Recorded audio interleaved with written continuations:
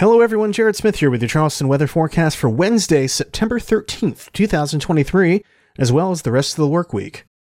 Temperatures and rain chances peak on Wednesday ahead of a cold front, which will stall out to our west during the day before moving by overnight.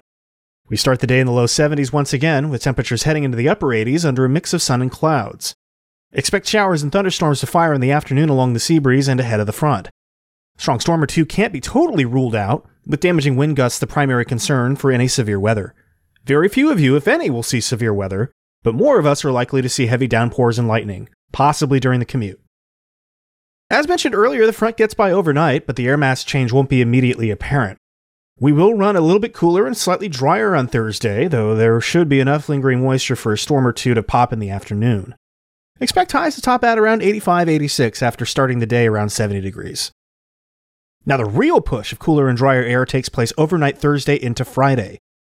We'll wake up to mid-60s temperatures Friday, and cool advection via northerly wind will keep highs capped to the low 80s, with plenty of sunshine and low humidity for the rest of the day, making for a pretty fantastic day of weather to get out and about.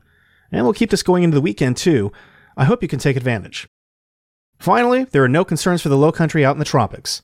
Lee is kicking some waves our direction, and this will keep the rip current risk high over the next few days.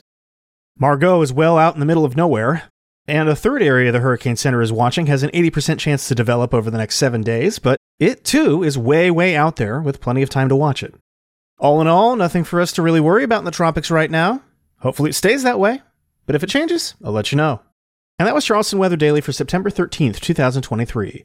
I'm Jared Smith. You can find Charleston weather forecasts online at chswx.com, on Mastodon at chswx at chswx.social, on Instagram and Facebook at CHSWX, and on Blue Sky at chswx.com. Thanks for listening, and I'll talk to you tomorrow.